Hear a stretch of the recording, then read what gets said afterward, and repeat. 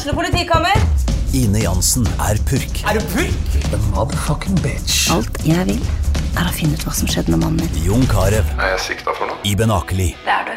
Ole So, Lars Berrum og Big Daddy Karsten. Hvem sin side du på egentlig? Annette Hoff, Tone Danielsen. Kommer du fra Afrika? Jørnis Josef. Nesten kløfta. Trond Espen Seim. Det er synd å si det, men det var feil mann som døde. Purk. Premiere tirsdag på TV2 Play.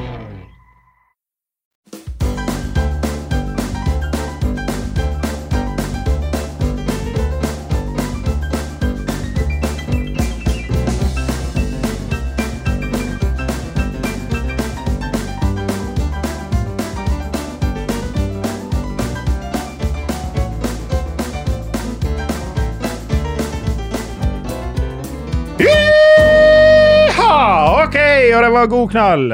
Da det fredag, og mye moro skal høres. Vi går på reklame først. Det Enivest. Dagens podcast sponset av Enivest, som leverer TV- og internettstrømtjenester fra Get. De leverer tjenester til både private og bedriftsmarked, og til det offentlige. De har over 18 000 privatkunder og 2000 bedriftslinjer. Enivest et lokalt eid selskap, og har betydd mye for fiberutviklingen i regionen. De har 55 tilsette og sysselsett gjennom oppdrag til lokale leverandører og langt flere. Samfunnsansvar viktig for Enivest, både når det gjelder å bygge ut fiber til steder der ingen skulle tro at det var mulig, men også gjennom å sponse lokale og regionale lag, arrangement, initiativ som bidrar til at regionen vår blir enda mer attraktiv stad å bo i. Vel du Enivest som internett- og TV-leverandør, bidrar også du til dette formålet. Da var vi ferdig med reklamen, og dagens gjest i dag, Øystein Furnes. Hallo. Velkommen i studio. Takk for det. Du har tid til dette her? Ja, jeg håper det. 50 år, gift, 2 barn, lege, kommuneoverlege og legevaktsjef, bonde, foredler av kjøtt, kjøpmann av godt kjøtt, jeger, multiplukker, kanopadler, bokorm og litt forskjellig. Ja, det sånn cirka. Ja. Har du noe forhold til Enivest? Du kunde der? Ja, jeg kunde det. Jeg har et veldig godt forhold til det faktisk. Fordi da vi kom ned hit for 8-9 år siden, så hadde ikke vi dekning på telefoner. Vi hadde ikke internett uten et forferdelig dårlig mobilt bredbånd. Ja. Måtte ringe opp linja. Ja, det var helt håpløst. Ja, omtrent. Jeg måtte sitte i et hjørne på et kjøkken for å få dekning på mobilen, sant? Så da måtte jeg ha modem stående der. Men så fikk vi Enivest etter noe da. Og da ble jo situasjonen helt annerledes. Så nå er jo det helt tilbake til der jeg var vant med før jeg kom hit. Ja, nei, de har vært veldig, veldig flinke å bygge ut i hver en krinkelkrok. Ja, vi bor i en krinkelkrok, og vi fikk det, så jeg kjempefornøyd. Ja, nei, helt topp. Tommelen opp for Enivest. Yes. Ellers så du, det nok timer i døgnet til å... du jo en aktiv mann. Ja, altså det har jo vært spesielt siste året da, selvfølgelig. Det har jo vært mye mer enn det vi har pleid å ha. Så det har vært perioder nå siste året, det har vært mye å gjøre på også. Det har det vært, men stort sett så går det greit. Ja, for noen har jo nok med å være lege, og så blir du kommuneoverlege og legevaktsjef. Da har du jo mye mer ansvar, men da ikke du lege lenger. Altså du ikke ute med pasienter, som regel. Nei, altså jeg går noen legevakter for å ha litt pasientkontakt, men klart, du har en annen type jobb da. Men når du lege, hvis du er fastlege i kommunen her, så har du veldig låste dager da. Da har du pasient klokka 8 og klokka 8:20, sant? Og du må jo være der. Mens min jobb nok mer fleksibel. Jeg kan gjøre en del hjemmefra, jeg har møter jeg kan si ja eller nei til. Altså det, ja, for du jobber nå, kanskje du sa så fint i sted med pasientgruppe, altså ikke enkeltpersoner på en måte. Ja, du kan si at det å være kommuneoverlege og samfunnsmedisiner, som det heter, det jo det litt spesiell måte å være lege på kanskje, men du lege med for grupper av mennesker, altså for hele samfunnet, enn du som en vanlig lege som vant med, hvor du har en og en pasient, sant? Så at mange har ikke helt forstått hva det egentlig for noe før koronaen kom. Da begynte folk kanskje å forstå hva det var for noe, sant? For da jobber smittevernet en av delene vi jobber med i samfunnsmedisin. Så det jo det å lage strukturer som gjør at vi kan møte det her når vi får det, bygge opp for eksempel god testkapasitet, tenke seg hvordan vi skal jobbe, ha klare rutiner klar når det skjer noe, Og jobbe med helt konkret smittesporing og finne de som skal i isolasjon og de skal i karantene og sånt. Det må jo være en kabal uten sidestykke. Ja, det kan, når det større utbrudd som vi har hatt, ett større utbrudd, da har vi hatt noen mindre, så det ganske hektisk når det står på. Det det. Ja, for jeg bare tenker med meg selv, sånn, av og til det slår meg, så, hvis jeg nå skulle sette meg ned med et team med smitte, altså hva har jeg gjort de siste dagene? For du må vel tilbake i veke kanskje, eller? Ja, vi aller mest opptatt av de siste 2 døgnene før du har testet da. For det liksom å finne ut hvem kan du ha smittet. Ja. Men så det også å finne ut hvem ble du smittet av. Ja. Og da jo det faktisk, da kan vi gå helt tilbake til 10 dager da. Men da leter vi gjerne ikke sånn med lupe. Da liksom, ok, det situasjoner her som kan ha vært en risiko? Sant? Har du reist? Har du hatt besøk? Ja, altså sånne ting. Ja. Så at vi prøver å finne et napp en plass da. Ja. Og hittil så har vi stort sett funnet det. Ja. Men nei, det alltid interessant å snakke med folk når de får vite det her. Det ene at de får et sjokk. Ja. Liksom, har jeg korona? Jeg jo ikke syk engang. Ja, ja. Det et standardsvar. Ja. Og så blir folk stresset selvfølgelig, det ubehagelig, og det sånn der med, jeg tror veldig mange redd for hva folk sier og tenker. Ja. Og så liksom det med å få landet litt da, og så begynner vi å snakke igjennom, ok, hvordan går det med deg? Det det ene, hva har du gjort? Hvem du vært sammen med? Og så begynner vi å lete da. Og det ganske sånn detaljert samtaler vi har da, altså. Og så det sånn at mange av de jo flinke til å tenke, og vi tar igjen flere samtaler, så har de begynt å tenke litt annet, og så, den kontakten hadde jeg også, sant? Og så det for eksempel, så vi fant jo en connection opp på et klatresenter, sant? Og da var liksom, ok, da må vi begynne å jobbe med en hel gruppe der. Ja. Og så fant vi heldigvis ut et klatresenter, det hadde ikke skjedd noe egentlig, men vi fant tilfeldigvis en annen gruppe med smitta da, på det klatresenteret. Ja. Og så fikk vi jobbe videre derifra da.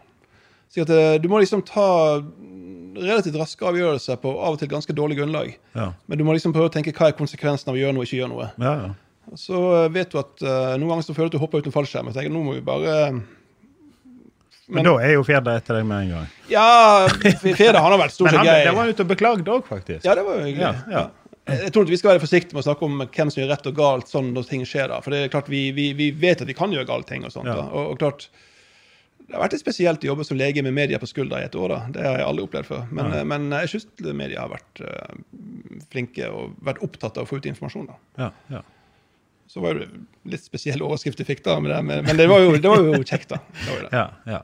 Ja, nei, det er sikkert vanskelig for oss å sette oss inn i, helt på seg. Men jeg må si at jeg jobber ikke alene med det her. Vi har et veldig bra team. Vi er 2 leger som jobber med det her, og vi har 7 kjempeflinke folk som stort sett sykepleiere som hjelper oss med det her. Så det et virkelig teamarbeid, altså. Ja. Det det virkelig. Ja.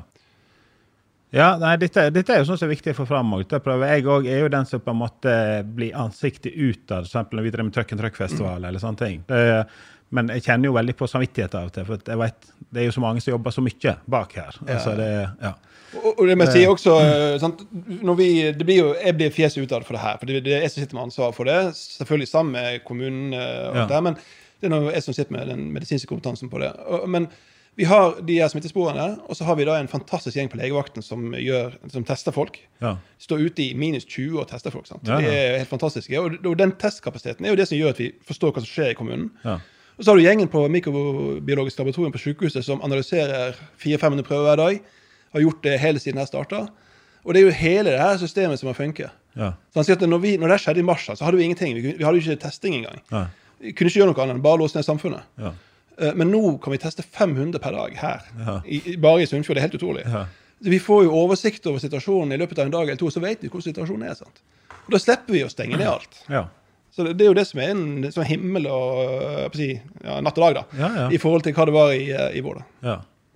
Men sånn, så jeg har noen spørsmål her. Altså, har det vært på en måte, hvis jeg tenker sånn helt, jeg tenker noe sånn for naturens side, liksom sånn, altså, har det vært en snill epidemi på en måte? Altså, sånn, vi tenker vi jo veldig mye folk, og epidemier har jo alltid vært opp igjen for å rydde opp på en måte. Sånn det jo i dyreverden også. Og han tar jo mest gamle og syke. Eller jeg kjenner det. Altså...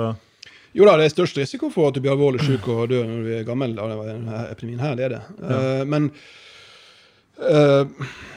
det et relativt smittsomt virus, sant? Og for det her lov å så spre seg ukontrollert, så vil veldig mange bli smittet. Ja. Og da gjelder de store tallslov. Og da det sånn at selv om risikoen for at hver enkelt 50-åring dør, siden jeg 50 år, så er ikke den så veldig høy, men allikevel så vil ganske mange 50-åringer dø, altså. Ja. Og ikke minst, altså, også ned i 30 og 20, altså, så ser vi at det er dødsfall. Men klart, vi må jo kanskje akseptere en viss risiko i samfunnet, men problemet er at vi har en lav dødelighet i Norge. For vi har hatt så lite smitte, vi har ikke hatt overbelastet helsevesen, vi har hatt veldig god intensivkapasitet, vi har klart å redde de aller fleste på intensiv. Det er sånn at 80% av de som kommer på intensiv i Norge, de overlever og kommer ut igjen. Mens vi så i New York, for eksempel, som er et samfunn vi kan sammenligne med, så hadde jo de i april så ble de helt overkjørt. Da hadde jo en dødelighet på godt over 1%. Og der var det sånn at de som kom på intensivavdelingen der døde 80%. Såpass. Sant? Fordi de klarte ikke lenger å ta seg av det, fordi de ble så overbelastet. Og så begynner jo folk å dø av andre sykdommer også, som du vanligvis får behandling på intensiv, fordi at intensiven er helt overkjørt. Så at dødeligheten i New York under pandemien, når det var for ille der, den var jo tilsvarende som spanskesyken var for 100 år siden. Så at vi har klart oss veldig godt fordi at vi er et lite land som ligger perifert. Vi er et oversiktlig land. Vi har veldig mye ressurser. Vi kan sette i gang sterke samfunnstiltak og allikevel økonomisk kompensere. Og vi har et høyt faglig nivå på sykehusene våre når det blir så ille. Så at vi på en måte hos oss alle forutsetninger i stedet for at det skal gå bra. Ja. Pluss at vi har ganske høy tillit i befolkningen til styrende myndigheter. Så folk gjør stort sett det de får råd om å gjøre. Og dermed så får vi begrenset det her hver gang det smeller, så får vi begrenset det. Altså. Ja. Oslo er kanskje unntaket, for der har du en storby hvor det er vanskeligere.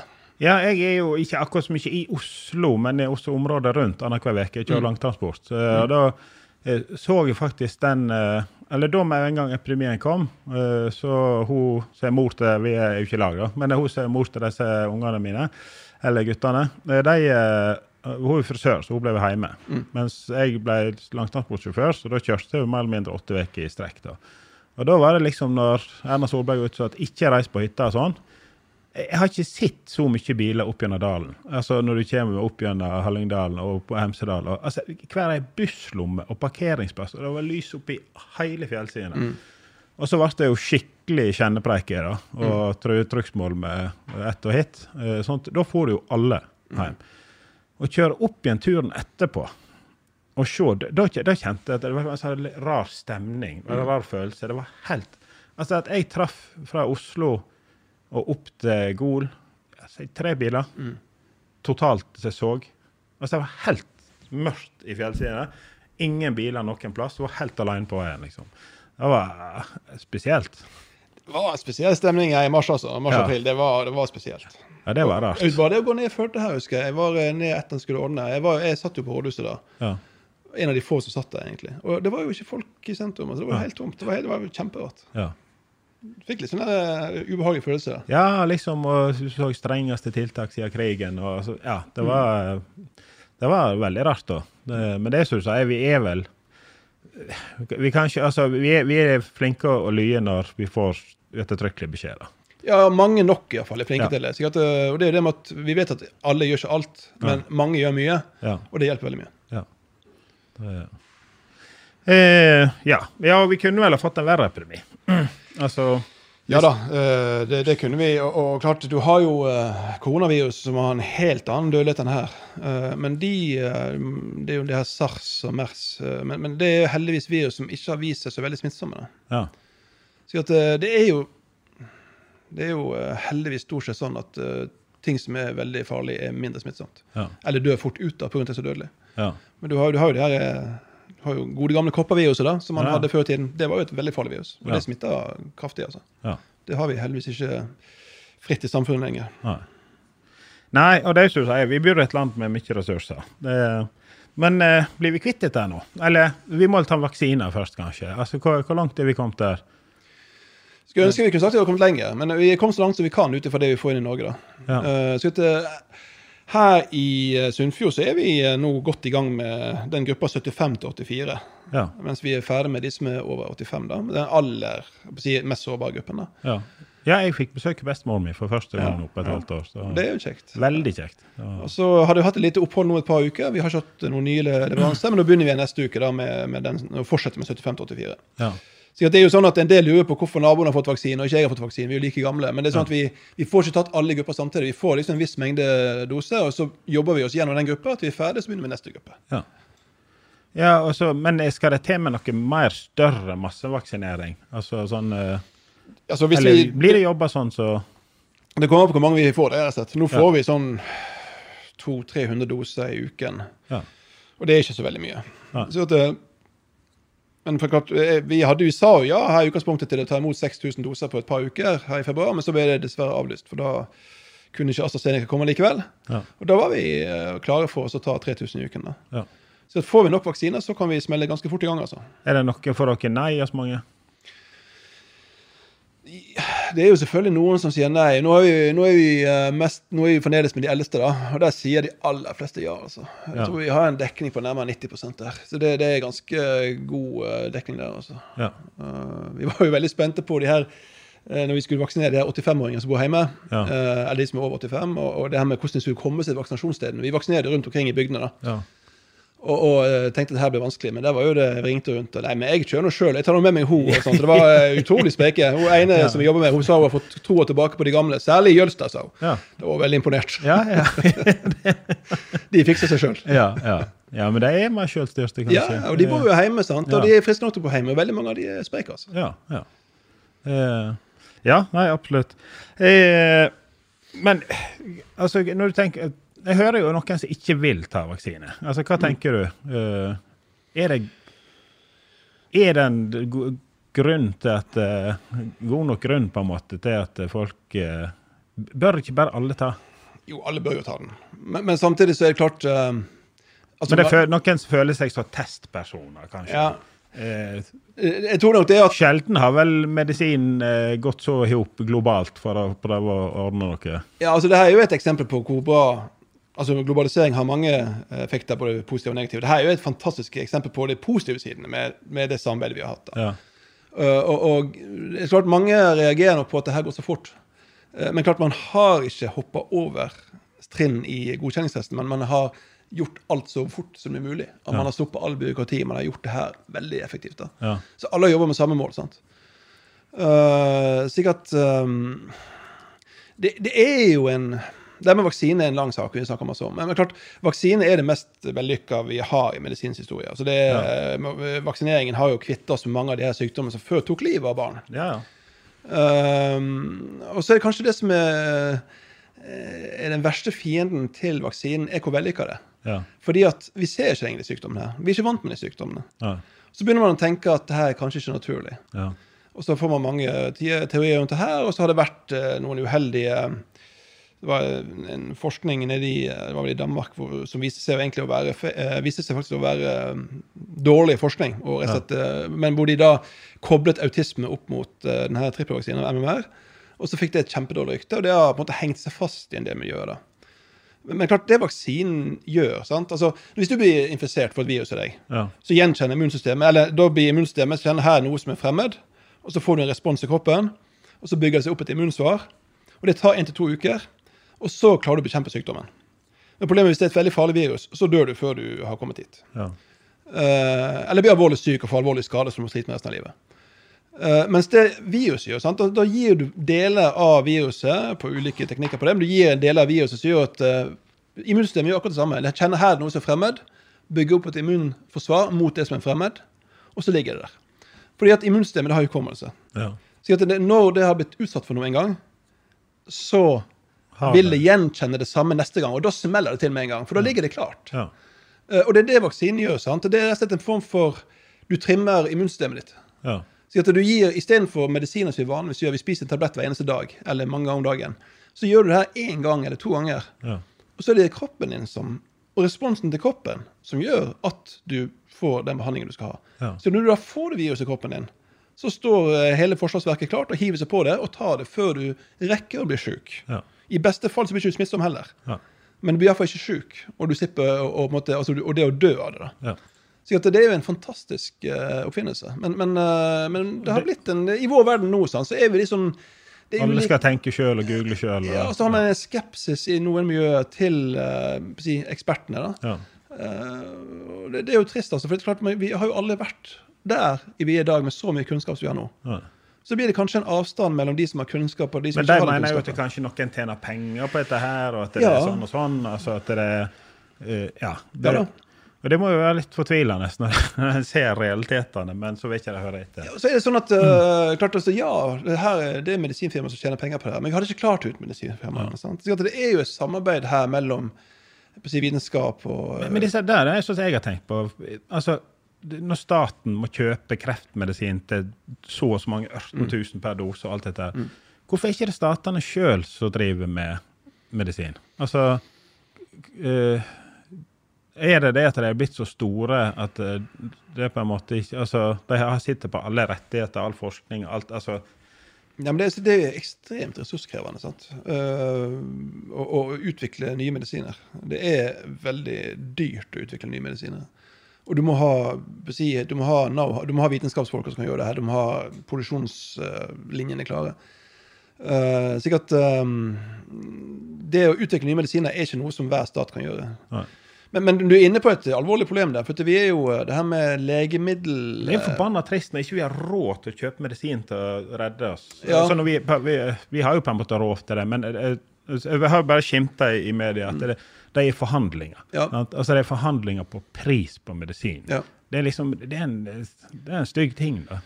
Ja, men så samtidig, hadde vi staten utviklet her da, så skulle vi ha utviklet noe, så måtte vi ha sagt, hva skal vi fokusere på da? Så måtte vi bygge opp et stort system rundt det.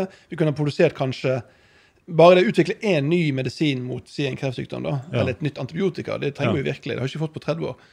Så jo det en enorm ressurs da, så det vil jo koste staten like mye penger da, minst. Det har jo vært kjempedyrt å utvikle det da. Så det her koster mye penger.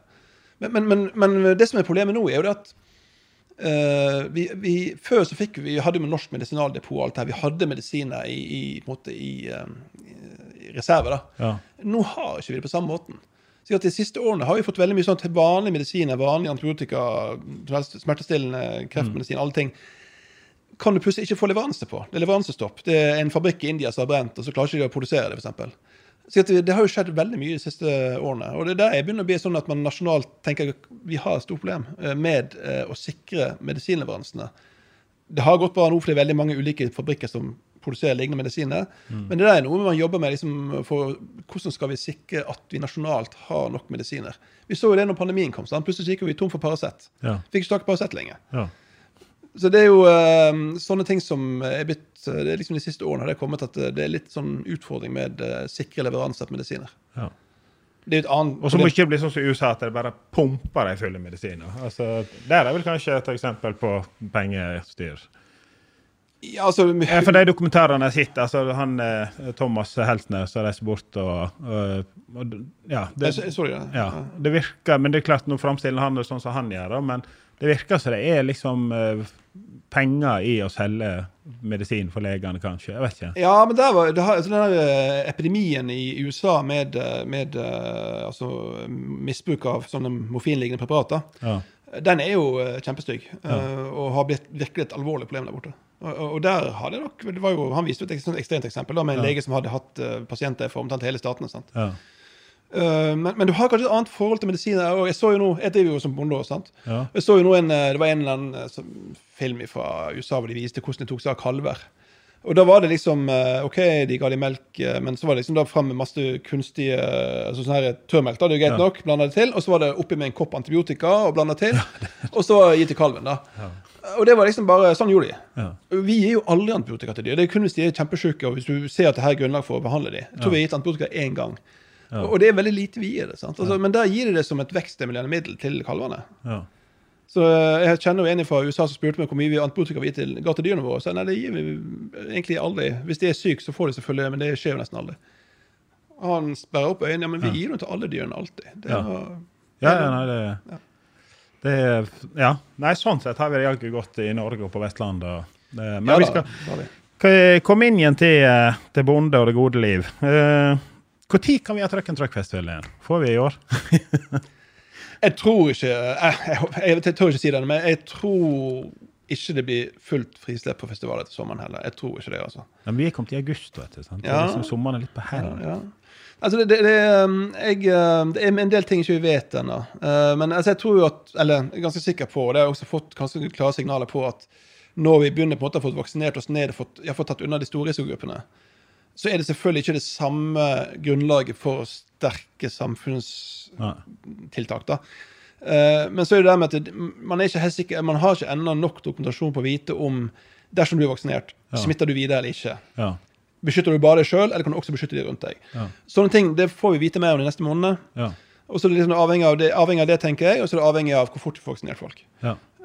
Så jeg håper jo at vi kan ha festival i august. Ja. Men vi må rett og slett, det for tidlig å si. Ja. Vi lever i håp i hvert fall. Ja, håpet skal ikke ta fra deg. Nei, det var kjekt, ja. Ja, nei, du bonde også, ja. Og ikke på en måte, hvordan du tar legeutdanning og blir lege, og så velger du å bli bonde også. Ja. Nei, altså, det grunnen til det nå egentlig bare at jeg vokste opp, altså det jo min far sin slekt sin gård da, Furnes. Så det noen sånne barndomsparadis, og så flyttet vi dit selv når jeg var 13, og faderen var noen lege og drev gården der, og så jeg veldig glad i den plassen. Det liksom på en måte, jeg har vokst opp sånn masse forskjellige plasser, men den gården ble liksom en sånn her holdepunkt da, så jeg veldig glad i den. Og så innså jeg jo da, for noen år siden, at foreldrene mine begynner jo faktisk å bli eldre, og hvordan blir det her med den driften videre? Så jeg har alltid tenkt det at hvis ingen andre tar over gården, så får jeg gjøre det. Og så var det ingen av de andre, jeg har 5 søsken, vi 6 stykker, og ingen av de så egentlig fortsette over gården da. Så tenkte vi brukte et par år på å bestemme oss, og bodde da i Finnmark. Det var et ganske sånn stort hopp derfra ned hit. Men fant egentlig ut at det her kunne bli interessant å prøve ut, og at vi hadde noen tanker om hvordan det skulle gjøres i så fall da. Ja. Så flyttet vi ned hit, og det var jo en stor overgang, og drev gården videre uten å gjøre noe annet enn sånn som du har gjort før da. Et par-tre år for å se om det her var noe vi ville fortsette med. Og bestemte oss etter hvert for at vi blir her og vi kommer til å fortsette med det. Og da begynte vi å bygge det opp da. Og nå vi nærmere oss å komme dit vi egentlig hele tiden har tenkt å komme. Så vi har gjort det her langsiktig og tenkt at det var lurt å gjøre det langsiktig. Så nå det liksom, vi produserer jo kjøtt da. Men hva gassdrift var det når du tok over? Var det melk eller sau? Vi hadde melk når jeg kom dit i 83, så jeg husker vi gikk og melka med, jeg og bestemor gikk og melka. Det var jo veldig hyggelig. Men når jeg kom dit, så kjøpte han inn kalver på høsten, og for opp og slakta på våren da. Ja. Så det var helt sånn det enkleste måten å drive på. Ja. Men vi bygde opp en ammeku, eller vi fikk faktisk en hel ferdig bøling med ammekyr. Det var et helsikkestyr. Ja, det vet du. Plutselig så hadde vi 24 ammekyr og tilsvarende antall kalver. Ja. Men vi fikk det i 2015, og fikk da også støtte av Innovasjon Norge, så vi begynte å bygge på det fjøset i mars 2015. Og fikk det klart på høsten. Og så tenkte vi skulle begynne skulle vi drive med ammeku og drive med angus da, som var den rasen vi ville ha på grunn av kjøttkvalitet og sånt da, så måtte det være poeng at vi faktisk solgte vårt kjøtt til forbrukeren, altså de kunne bruke det her privatmarkedet da. Og tenkte vi skulle teste ut det, og så var det overraskende etterspørsel etter det. Så det gikk egentlig veldig bra, og så tok vi neste steg for noen år siden og bygde opp kjøle- og fryselager for å kunne ha bedre logistikk hjemme, og det gikk bra.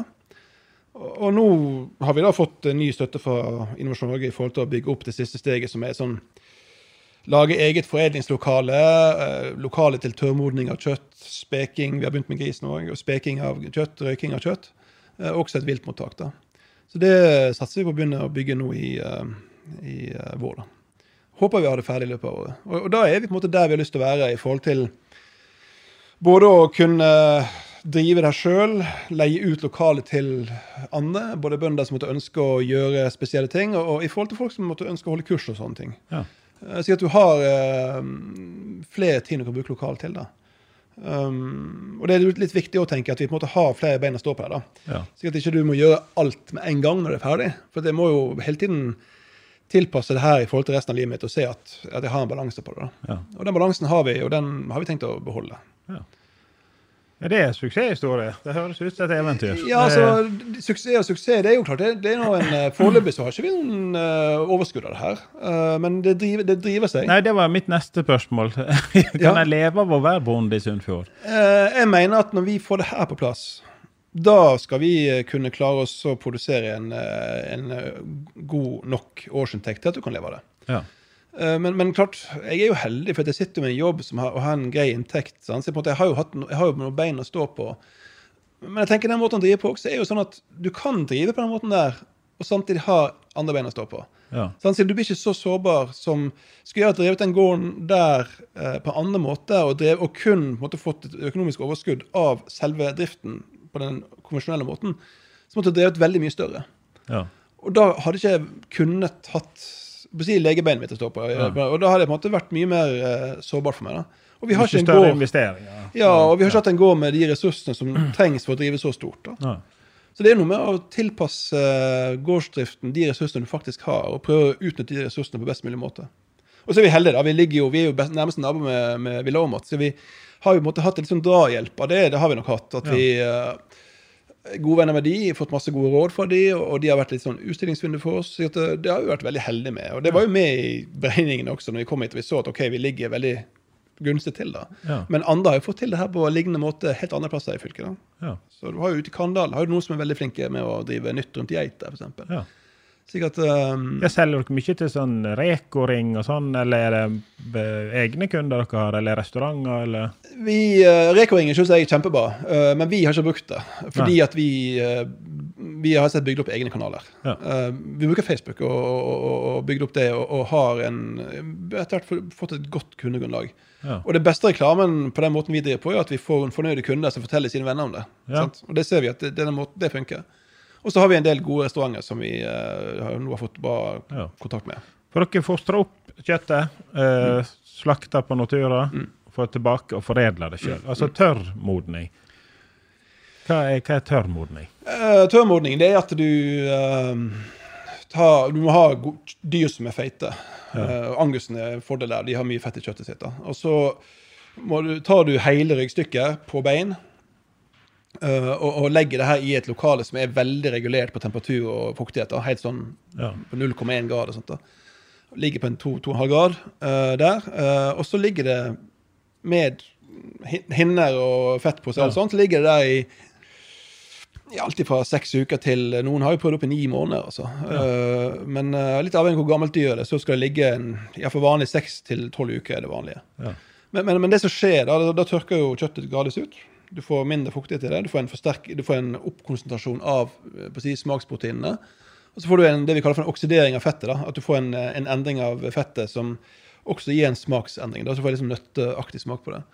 Og det gir en helt, altså, jeg synes beste beskrivelsen jeg fikk en gang, da var en restaurantør nede i Bergen som sa at hvis du spiser vanlig kjøtt, så er det som å se på en svart-hvitt film fra 50-tallet. Spiser du tørrmodnet kjøtt, så er det den siste episoden av Game of Thrones. Altså det er faktisk, jeg bare sier jeg overrasket selv over hvor forskjellig det var. Ja. Så det smaker ikke som noe annet, det smaker som tørrmodnet kjøtt. Ja. Så det her blir jo reklame da, men det her er ikke bare vi som gjør, altså, eller det er for så vidt bare vi som skal bygge opp akkurat det her på Vestlandet. Men de har jo tørrmodnet kjøtt på de beste restaurantene. Der modner de selv i mindre skap. Ja. Og det finnes også de som har et små skap hjemme og gjør det her selv. For du kan få kjøtt men jeg har hørt av flere eksperter. Vi leverte jo ostekjøttet en overlege her i mange år. Og det ostekjøttet det skulle henge, hva det var, oppe i 3 veker. Ja. At vi var jo, skal han ha det hengende så lenge, liksom. Men han sa at det blir en sånn grønn hinne utenpå. Det er litt annen lukt og sånn, men det er ikke noe gal lukt. Og så bruker han eddikverten og vaske av, og du kan jo stikke fingeren rett gjennom biffen, på en måte. Ja.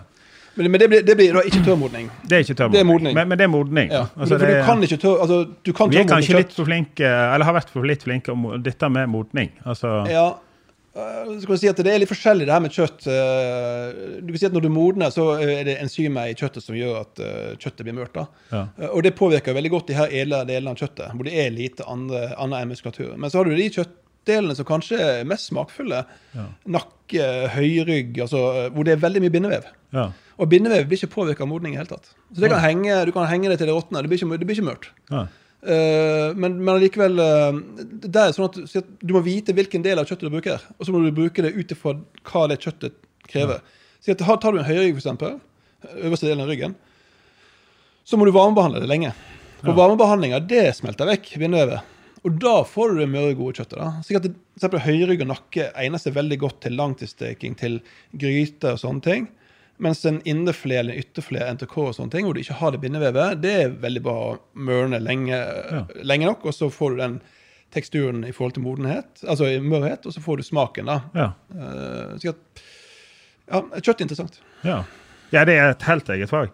Det er det absolutt. Nå har vi vært innom bonde mye. Hva skal jeg begynne med? Jeg skal ta over gard på Vie. Ja. Hva har du noen gode råd? Så det kom på rådgivning? Det er poeng da. Altså, norsk landbruksrådgivning er jo veldig flinke til å komme og på en måte få det til å tenke litt da. Ja, for jeg har vært litt sånn, så du kanskje, at jeg prøver, før når jeg var yngre, så tenkte jeg veldig, veldig mye på det. Og så for meg sånn og sånn og sånn, og mistet nesten helt av nattesøvn. Men nå tenker jeg meg sånn at jeg har lyst til på en måte prøve å ta over, og så ikke gjøre så mye, kanskje det første året eller to, for å tenke grundig igjennom og sjekke veldig grundig opp hva. Jeg er åpen for nesten alt på en måte, da. Men tenke grundig gjennom det sånn, før en begynner. Ja. Jeg tror det må du tenke igjen også, du må prøve å se gården litt utenfra da. Ja. Og så må du tenke, ok, hva er ressursgrunnlaget på gården? Hva egner det seg for i forhold til drift? Hva har du lyst til? Hva er interessen din? Hvor mye vil du jobbe? Hva skal du kombinere det med? Og ikke minst, husk det med økonomi da. At du må på en måte vite at det holder seg økonomisk da. Så er det jo et hav av muligheter i forhold til hva man kan gjøre altså. Men det er kjempelurt å snakke med andre som har prøvd andre ting. Vi kan gjerne ta lenge samtaler om det her, men det finnes mye annet du kan gjøre også. Ja. Og så er NLR, altså Norsk Landbruksrådgivning, synes jeg er flinke til å så utfordre ideene dine da. At du får litt utfordringer på liksom det, liksom at er det her det rette for deg? Og samtidig støttende altså, men på en måte de er veldig edruelige. Ja. Litt konservative kanskje. De er ikke helt vant med nye tenkninger, men de er også veldig sånn, synes det her er gøy med folk som tenker nytt da. Ja. Men jeg synes at vi har brukt de litt sånn i startfasen særlig, og det var nyttig altså, å få litt innspill som ikke jeg har tenkt på det. Ja. Men snakke med andre, du har finne Facebook-grupper med folk som driver med det du har lyst til å drive med. Ja. Vi begynte med utegående gris nå nettopp. Vi kjøpte 2 purke unge her i sommer, og nå legger de med bakken tvert hvis de vil. Ja, ja. Kjempehyggelige PJ og Janice. Ja, ja. Svarte griser.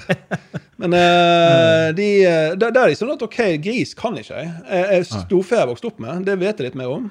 Men det var det, jeg har sett sånne leselytterne, sant? Inn og hive seg på frittgående, sånn utegris, og se hva diskuterer de der, og så har jeg tenkt litt på det noen år, før jeg da tenkte at nå er det på tide å begynne med det da. Ja. Så at, men det der med å la ting modne tror jeg er lurt, og samtidig ikke la det modne for lenge heller. Ja. Altså, men en stund bør det modne, sånn som en kjøttet. Ja.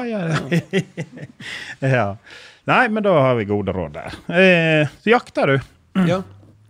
Hva du jakter mest på? Vi må ha litt kaffe her også. Sjokolade og drikke her også. Kaffe eller te, hva var det du kalte det for? Ja. Jeg vet ikke helt hva det er med den kaffen, men vi får den liksom ikke svart nok her. Det er vel 3 kanner vi har prøvd. Ta litt det også. Ja. Nei, altså, jeg har jo vokst opp... Og sprit kan du ha oppi. Ja, takk.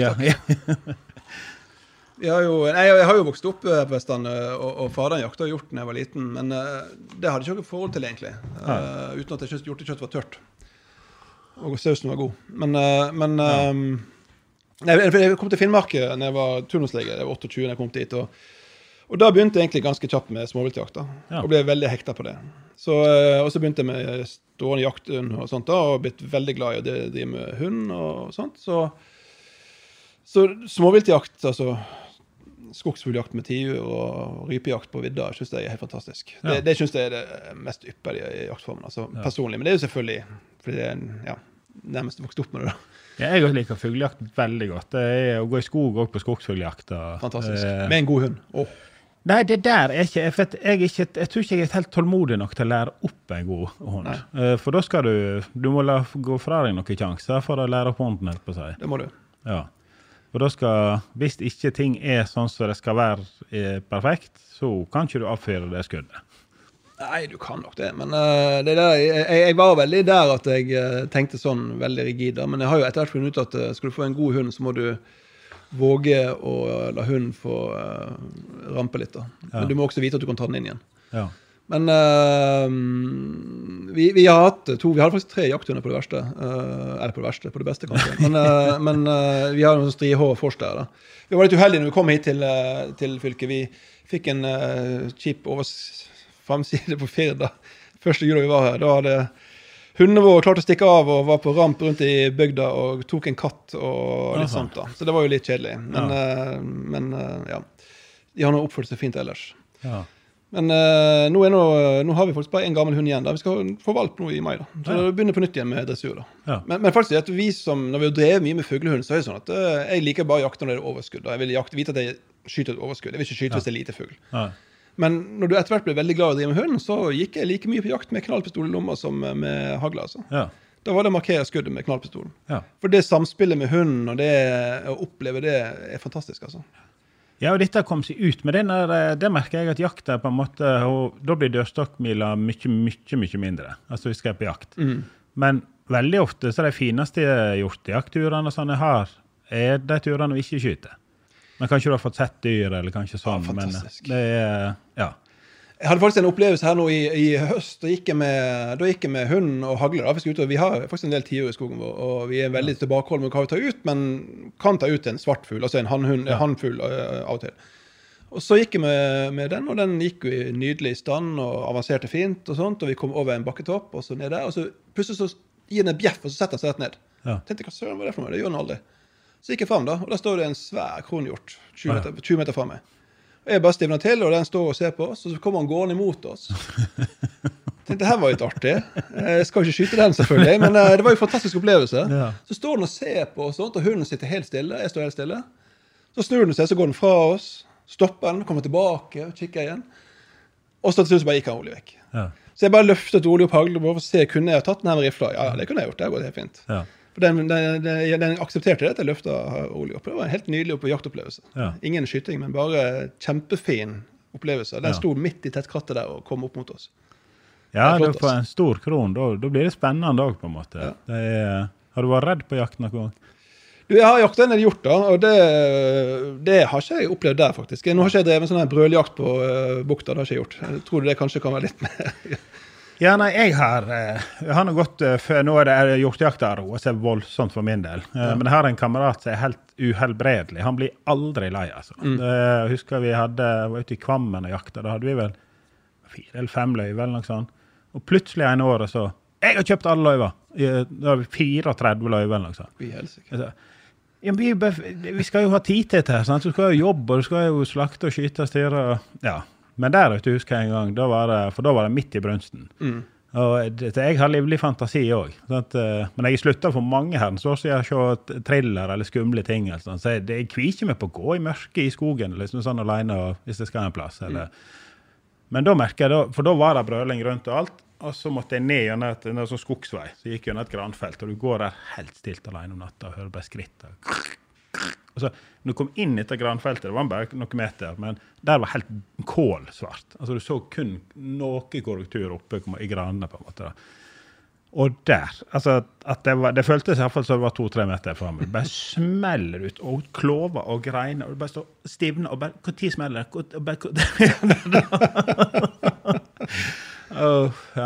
Da måtte jeg liksom stå og puste i stund litt på når jeg hører han trava vekk, liksom. Jeg har blitt redd på småfugljakt. På småfugljakt? Ja, rypejakt. Nei, det var gåsejakt, gåsejakt var det. Ja, det var en helt syk opplevelse. Det var i Finnmark da, og så var det er masse grågås der oppe. Ja. Nydelig kjøtt, men jækla vanskelig. Det er som å smygjakte på hjort. De er så skjære. Ja. Og så var jeg ute, jeg kjøpte meg en skøyte, jeg hadde en skøyte der oppe. Heter skøyte? Snekke heter det. Ja. Og det er jo tøffere rundt med den. Jeg bodde i Hammerfest da. Jeg jobbet på sykehus der i en del år. Og så det er vi liksom rundt der, du har ut på Sørøya, du har nordover til Rolfsøy, Ingøy da. Og oppe på Ingøy, der er det vanvittig mye gås da. Og så skulle jeg opp dit en gang, vi pleide å reise noen kompiser, men da var det kun jeg som hadde fri, så jeg tok noen båten og reiste opp på egen hånd. Og så hadde jeg jakta ene dagen og så at det var jækla mye gås ned på en liten holme. Ja. Og det ser ut som du kunne gå tørrskodd over på da. Ja. Så jeg tenkte der må jeg ned på kvelden, og så skal jeg gå over på holmen og legge meg der, og så ligger det til neste morgen, og så når de kommer inn da. Og så kom jeg ned på kvelden, men da var det jo flødd da. Så da var jo denne lille sundet, det var jo plutselig ganske stort. Og det her er jo Nordishavet, det er ganske kaldt, da det var i september. Tenkte, nei, faen, det her er nok fint. Jeg kledde meg naken, tok klærne på hodet og alt det her nå, og gikk over, og vatten opp til hit, det var relativt kjølig. Jeg kom opp på andre siden. Og så sitter jeg på steinen, jeg burde ta på meg klær da. Det var jo helt mørkt. Så hører jeg plutselig en bil, det bor ingen på øya, det bor 40 på øya. Ja. Så kommer det plutselig en bil i en voldsom fart på andre siden. Jeg hører bare bilen komme ned, så bråbremser den, så kommer det en fyr ut, så hører jeg knasing. Så skyter han 2 haglskudd rett mot meg. Og det bare regner hagl rundt meg. Jeg tenkte, i helsike, det er folk her ute. Så hører jeg, i helvete! Og så hopper det bilen, så kjører bilen av gårde. Jeg satt bak, hva skjedde der?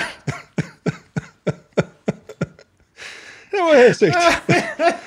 Da ble jeg redd.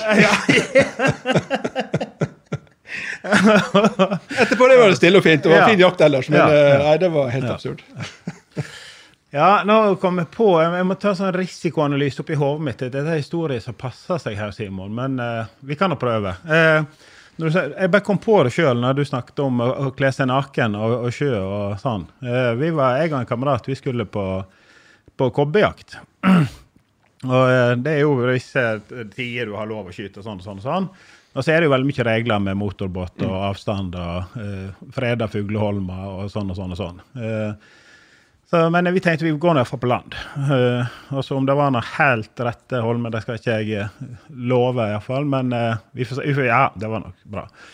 I hvert fall så ble han litt lei, for det tok jo lang tid før selen på en måte kom tilbake igjen, etter han var rest. Så jeg tenkte, jeg lå nå, og sa han, jeg reiser og fisker litt, ikke sant? Og så, ja, men ta meg bare på en snø, så kjører du ut igjen av fjorden, liksom. Og så, jeg kan ligge der og vente, Og så lå jeg og ventet der, og ja, det ene første til det andre tenkte jeg var helt alene her, så jeg kunne ha en liten hyrdestund for meg selv der. Så med buksa på anklene og drømte meg vekk og så opp i det der, og så var jeg ferdig, og ja. Så fikk jeg en sånn bange følelse til et eller annet. Så ser jeg meg, snur meg sånn forsiktig og rolig bak. Så ser jeg kystvakter kommer siglende. Og vet du, den gjengen der står oppe med kikkert og alt, og jeg lå på den holmen, så det var sånn litt sånn diffust hvor nær du skal gå med båt, og ja. Det kunne blitt en fin overskrift.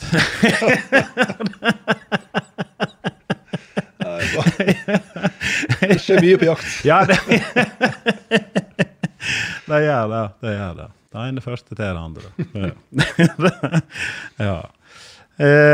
Nei, altså han jo faktisk husker en gang på hjortejakt også. Da var det da hørte vi, da var det brunst. Og så var det vi kom opp igjen, og så var det sånn stort beite. Og så vi 2 hjorter, og den ene var jo veldig nær, fint hold, og det var jo litt sånn snøflekket ut på seg, det var jo nesten dagslys ut på der. Den andre stod litt lenger bak. Og jeg legger meg ned, og boom, skyter den første, og den springer litt til og dette ned. Og hin stod bare oppe. Tenkte jeg, og da var vi gått litt ifra hverandre, jeg og han, og så tenkte jeg, ja, han skyter vel ikke på den der oppe. Boom! Hørte jeg. Jeggu. Og så jeg at det traff jo. Men så sprang han, hoppet akkurat over til gjerdet og inn i skogen. Og så går vi opp, ja, vi får gå opp og hente det. Og så går vi opp igjen, og så hører jeg opp i fjellet. Stod han var helt, ja. Jeg så på han inn, skal vi vente til det lysner før vi går inn? For det er liksom, jeg har lest sånne historier i jaktblad, sånt der, at det er liksom akkurat når du tar damenes, da er det, og jeg er han på rette dagene, så kan du bli jaget opp i et tre, i beste fall. Og han slutter så pyse, pingle, så han liksom, kom an. Og jeg har han opp, og det var ikke gått så lang tid vi brukte opp til dette beite, og jeg kommer opp, og måtte jo da inn i skogen, og blåste litt, og med haugelykt og skulle se det, og der fant jeg. Og da hører vi akkurat i det vi tar i han. Altså at han var 20 meter fra oss, han stod rett inn i denne busken, og vi stod rygg i rygg, og sånn da tror jeg han kjente litt på nervene han også. Og så plutselig hørte du bare, så for han og går ut i skogen. Nei, flotte dyr. Ja, spenningen etter å ta føle på det. Ja, det er fantastisk fint dyr. Det er å se deg i naturen og se rette elementer. Det tror jeg har til gode. Denne dørsøksmila, den irriterer meg, for den har blitt litt større de siste årene. Det er altså så kjekt å være ute i skogen og marke når du får litt sette seg ned og se og tenke. Og, ja. Det er fantastisk. Jeg synes det er veldig fint også, det å være ute, er jo forferdelig glad i egentlig hele Nord-Norge. Vi har et sommerhus på Kjerringøy, utenfor Bodø der, hvor kona mi, som fulgte med henne. Ja. Og så er jo det Finnmark selvfølgelig, hvor vi var det sist nå faktisk i helga. Ja. Det er jo trygghetsplasser, reiste med tank på kona, det er jo ikke smittet der oppe. Nei. Men vi har, jeg og sønnen min har jo reist nå et par sommer hvor vi har flydd inn med helikopter inn på vidda der og padlet ut med kano langs hele elva Karasjokka. Det må være helt fantastisk. Og det å ligge inn på vidda der, du har ingen dekning, det ingenting, det bare oss, det ingen mennesker. Ja. Det helt flatt, det så åpent, sant? Ja. Og du har, samtidig så det et veldig variert elv, det varierer enormt gjennom det løpet, det sånn godt over 100 kilometer totalt. Det kan du padle hele veien, liksom? Du kan padle stort sett hele veien, du har noen stryk du må, vi padlet faktisk de meste stryker, men det noen fosser du må bære da. Ja. Og det virkelig en opplevelse, altså. Og et fiske av en annen verden, altså det fantastisk fiske der. Og jeg må ikke reise til Canada for det. Nei, det der faktisk jeg snakket med en som hadde vært og padlet i Alaska. Han sa at det der som å padle i Alaska, det eneste du har ikke bjørn. Ja. Og det kan jo kanskje være like greit. Ja, vi skulle egentlig til Alaska nå i sommeren som var. Ja. Det var planen. Vi har en amerikansk venn av de gutten mine som var med på den turen, siste turen. Og hans far har padlet en del der, så vi skulle dit og padle. Men det gikk jo på grunn av korona, så gikk jo det i vaskene. Det har vært veldig, det håper jeg vi får oppleve, altså. Men da altså du får jo sett disse dyrene da, og det må være fantastisk å se dem. Men vi får se hva det blir til. Men det så kjekt. Ja. Den der følelsen av at alt bare forsvinner, det kun det du skal den dagen som betyr noe, det å brenne det bålet, det å spise maten, det å komme fra A til B, og det å bare ta det helt rolig. Hadde jeg fått tak i han første dæven som satt spaden i jorda, så vi kappet hodet av han tvert. Altså. Det jo sånn vi skulle ha levd. Vi skulle ha fått dette reinsdyret. Vi lå og laget unger på en reinsdyrfell i en lavvo rundt et bål. Og lest Pelsigerlivet og Helge Ingstad, da du solgt. Ja. Dette året han hadde borte med disse inuittene. Jeg har på lydbok også. Jeg har hørt 2 eller 3 ganger denne boka. Ja, det fantastisk. Helt fantastisk. Og det jo faktisk ikke, det var mellom 49 og 50. Og de levde fortsatt som urbefolkning, på en måte. Ja. Det var, Han sa liksom, jeg husker et par av disse tingene som sa liksom sånn, det var utrolig hardfør, altså de lo veldig mye, veldig lykkelige folk, men når de flyttet leir og sånt der, så var ofte ungene bare med klær på og alt, hoppet ut i elven og plaska herja leika i 30 minus. Det var helt løye at de tålte det. Men det, ja. Så, da var det året han bodde sammen med indianerstammen der, de spiste bare reinsdyr, det eneste de spiste. Og de spiste jo alt fra magenholdet til mulig til alt da. Ja, julaften så var det lårmargbein, altså margen i beina. Det var fett, eller... Ja. Og så han var jo aldri syk. Nei. Altså, jeg har ikke vært så frisk. Men klart, det var jo ikke så mye smitte der heller da. Det var jo et lokalisert samfunn, men det høres fantastisk ut. Men så beskriver han jo også hvordan folk døde av sult da. Ja. Så klart, de lever jo helt etter... Så noe stapeishav, for det var elg i området, men nei, det var litt sånn reinsdyr. Det nevnte ikke så mye. Eneste noe sau, av og til hadde 1-2 ganger i år de jakta på noe sånn villsau. Ja. Men denne elgen, nei, det var sekt. Det var ikke noe. Det svalt jo omtrent før i hel, liksom. Konservative folk. Ja, ja. Absolutt. Ja. Altså, når du lege, helt på seg, du kommer jo veldig inn på folk, altså, og veldig triste, alvorlige ting og sånt der. Hvordan klarer du å legge igjen jobben når du skal hjem? Jeg tror nok det at vi... Klart, nå jobber ikke så mye med pasienter lenger nå da, men jeg har gjort det i en 20 års tid. Du møter alle som har jobbet som lege og sykepleier, altså innenfor helsevesenet vil jo ha møtt ganske triste saker. Ja. Og noen saker, noen pasienter husker jeg nok resten av livet mitt, sånn det jo. Men jeg tror nok det at skal du overleve og ha det godt i yrket ditt, så må du lære deg til at du slår av en bryter når du går, eller kanskje stå på en bryter når du går inn på sykehus og slå av når du går ut igjen, altså. Ja. Eller på fastlegekontoret, det jo definitivt det samme der. Så at de første årene var nok litt røffere der. Du må nok, jeg pleier å si til studentene at skal du fungere som en god lege, så må du være 50% empatisk og 50% psykopatisk. Altså, med det mener jeg at du er nødt til å være kald og objektiv, men samtidig så må du også forstå hva det her betyr for den personen foran deg. Da. Og du må til en viss grad klarleve det inn i det her sykdommen betyr for det mennesket. Da. Og klart det krever at du må bruke, det noe litt sånn, du blir sliten av det. Ja. Fordi at du bruker veldig mye av den delen av mennesket da. Ja.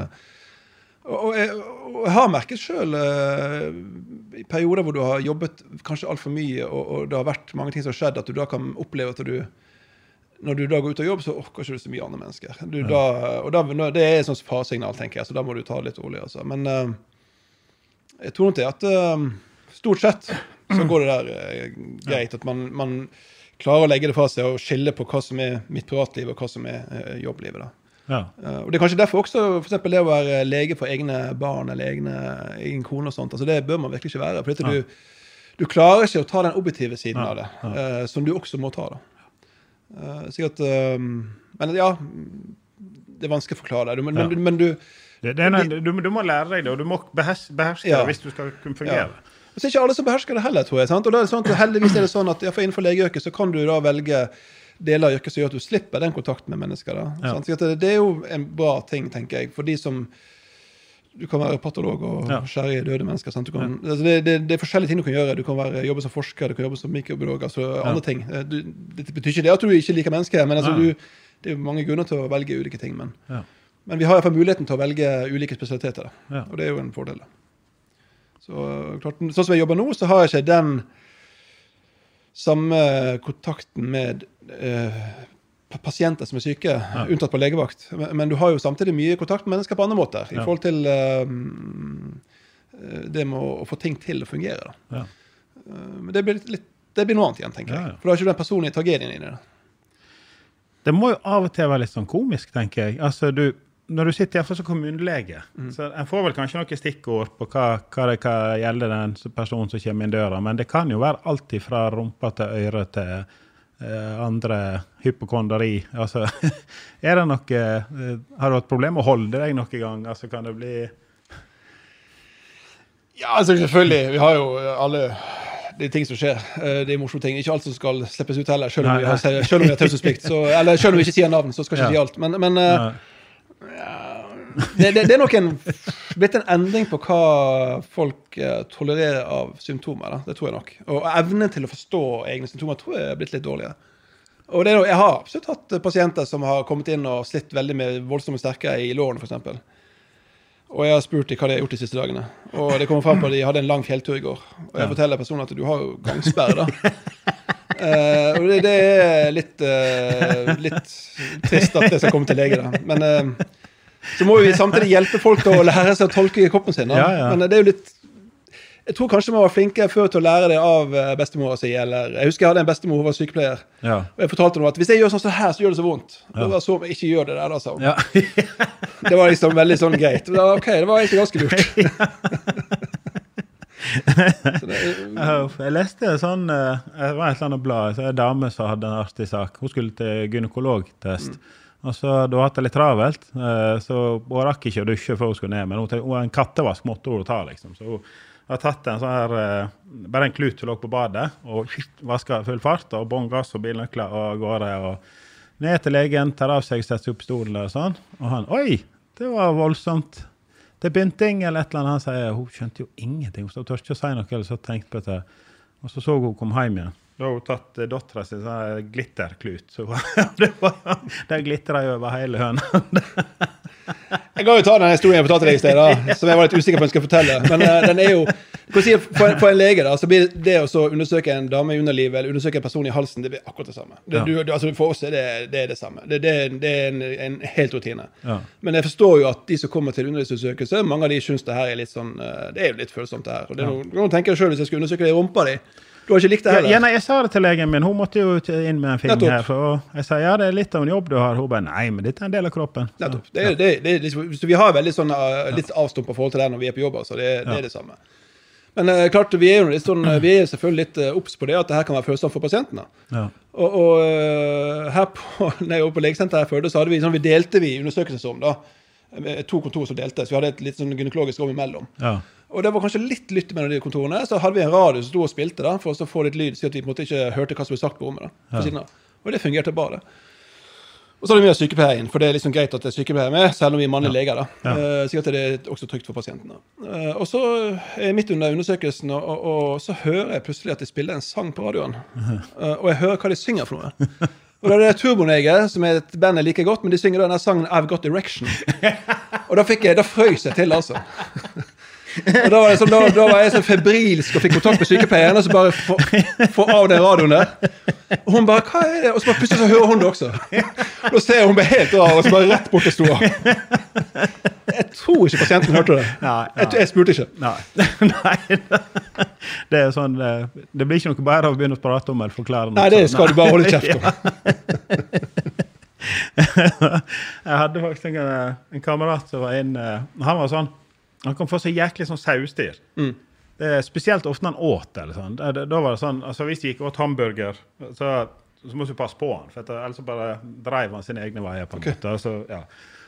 Og han fikk ofte litt sånn saustyr, så når du satt og pratet med han også, så så du han dastet han vekk. Og så var han hos legen, og han hadde vel fått positiv klamydia-test. Og så sitter han inne, det var borte på legekontoret i Førde, og der fikk han helt sånn saustyr, så han datt litt sånn vekk.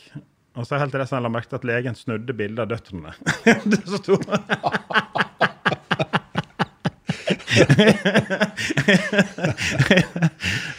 Ja, det var... Jeg kan tenke meg at dere må ha det litt moro på pauserommet av og til, liksom. Det blir jo selvfølgelig en egen sjanger. Ja. Det blir det. Og samtidig det vil si alle plasser jeg jobber, altså vi ganske sånn flinke på det, og vi kan komme med gode historier, men vi sier ikke hvem det gjelder. Nei, selvfølgelig. Ikke til våre egne kollegaer heller. Nei. Det er ganske viktig, altså. At vi har taushetsplikt overfor oss imellom også. Ja. For det var jo tidligere et problem som taushetsplikt med at, dette husker du selv, at hvis du altså at sykepleiere eller kanskje, eller folk som jobber på sykehus var inne og så på journaler, så kanskje ikke det skulle. Men i dag så blir det vel sporet. Altså du må ha en grunn til å gå inn og se på noe. Du må ha en grunn, og det der blitt et bra system på, heldigvis. Så det alle som åpner journal, så er det logget som gjør det. Så for det selvfølgelig, vi skal være trygge på at det du forteller blir der, altså. Ja. Yes, nei, vi har vært innom mye om mangt nå. Det mye seriøst, men så har vi klart å få litt useriøst her på slutten også. Det er bra. Det noe mer det vil du si til folket nå det hovedsakelig Sunnfjord, men hele verden kan høres sånn sett. Så vi tar slå på engelsk da, kanskje? Ja, vi tekster. Nei, vi har nå vært innom mye. Og jeg må si at jeg synes at folk i Sunnfjord har jo vært fantastisk flinke til å følge opp om det vi har bedt dem om å gjøre. Og vi har hatt en del tilfeller. Nå vi har hatt over 100, altså nå vi registrert med 82 tilfeller i det som står på hjemsidene, men det er jo det som det offisielle tallet, de som bosatt i Sunnfjord. Men vi har jo hatt en del flere. Så vi har nok hatt over 100 tilfeller da. Ikke mye, jeg tenker vi har stått veldig godt unna i forhold til Oslo og særlig. Men altså, i nesten alle tilfeller når vi ringer og snakker med folk, så det sånn at folk har fulgt de rådene som gitt. Og dermed så det veldig avgrensbart og lett å få oversikt over det. Så der har folk vært flinke. Så jeg håper jo at folk klarer den siste innspurten vi har nå da. Det håper jeg de klarer, altså. Jeg så en på Jodel hin dagen som skrev, husker du for et år siden da vi trodde vi skulle ha 2 veker med karantene? Men det klart, det som du sier, vi visste ikke hva vi stod overfor. Altså nå vet du, nå det vel på en måte kontroll og mer... Vi sa jo, jeg sa jo det i fjor til fredag på våren, at vi forventet at neste sommer også kommer vi til å ha det her. Og da fikk vi en del sånn sure reaksjoner på at nå må ikke dere være så pessimistiske, men det var ganske tydelig. Dere vet ofte hva dere snakker om. Ja, altså det noe med at det et jæklig bra system bak der, altså, både nasjonalt og internasjonalt, og vi sitter med svært flinke folk inne på Folkeinstituttet som virkelig jobber med å så sile, på en måte, og sammensette informasjon til oss da. Og klart, vi må jo også lese mye, men vi får på en måte i hvert fall presentert informasjon, så vi vet at der får vi informasjon som relevant da. Men vi begynner å se en utgang på det her da. Gjør det. Ja, England leste jeg hin dagen 21. juni, så det full åpning. Så jeg satser på trøkken i august. Det hadde vært kjekt hvis vi kunne fått en sånn frigjøringsfest igjen, vet du. Det vel det. Da kan vi få plassproblem selv ute på Helnes. Nei, men jeg tror vi har jobbet godt og lenge på. Jeg vet ikke hvor lenge vi har oversikten her. En time? Ja, nei, men det ikke så hakkende gale. Nei, det gikk jo fort det. Ja, absolutt. Tusen takk, det var veldig kjekt at du ville komme. Veldig kjekt at du var. Bare hyggelig. Ja. Tusen takk til Ian, som har teknisk tatt seg I dag, og ikke minst tusen takk til Invest, som har sponset denne episoden, eller brukt denne episoden som sin marknadsføringskanal I dag. Ja. Da ønsker jeg alle sammen en riktig god helg. Og husk 5 stykker og... Ja, nei, hva var det til jeg? Ja da, maks 5 I private heim. Ja. 5 I private heim. God helg! Yeeha!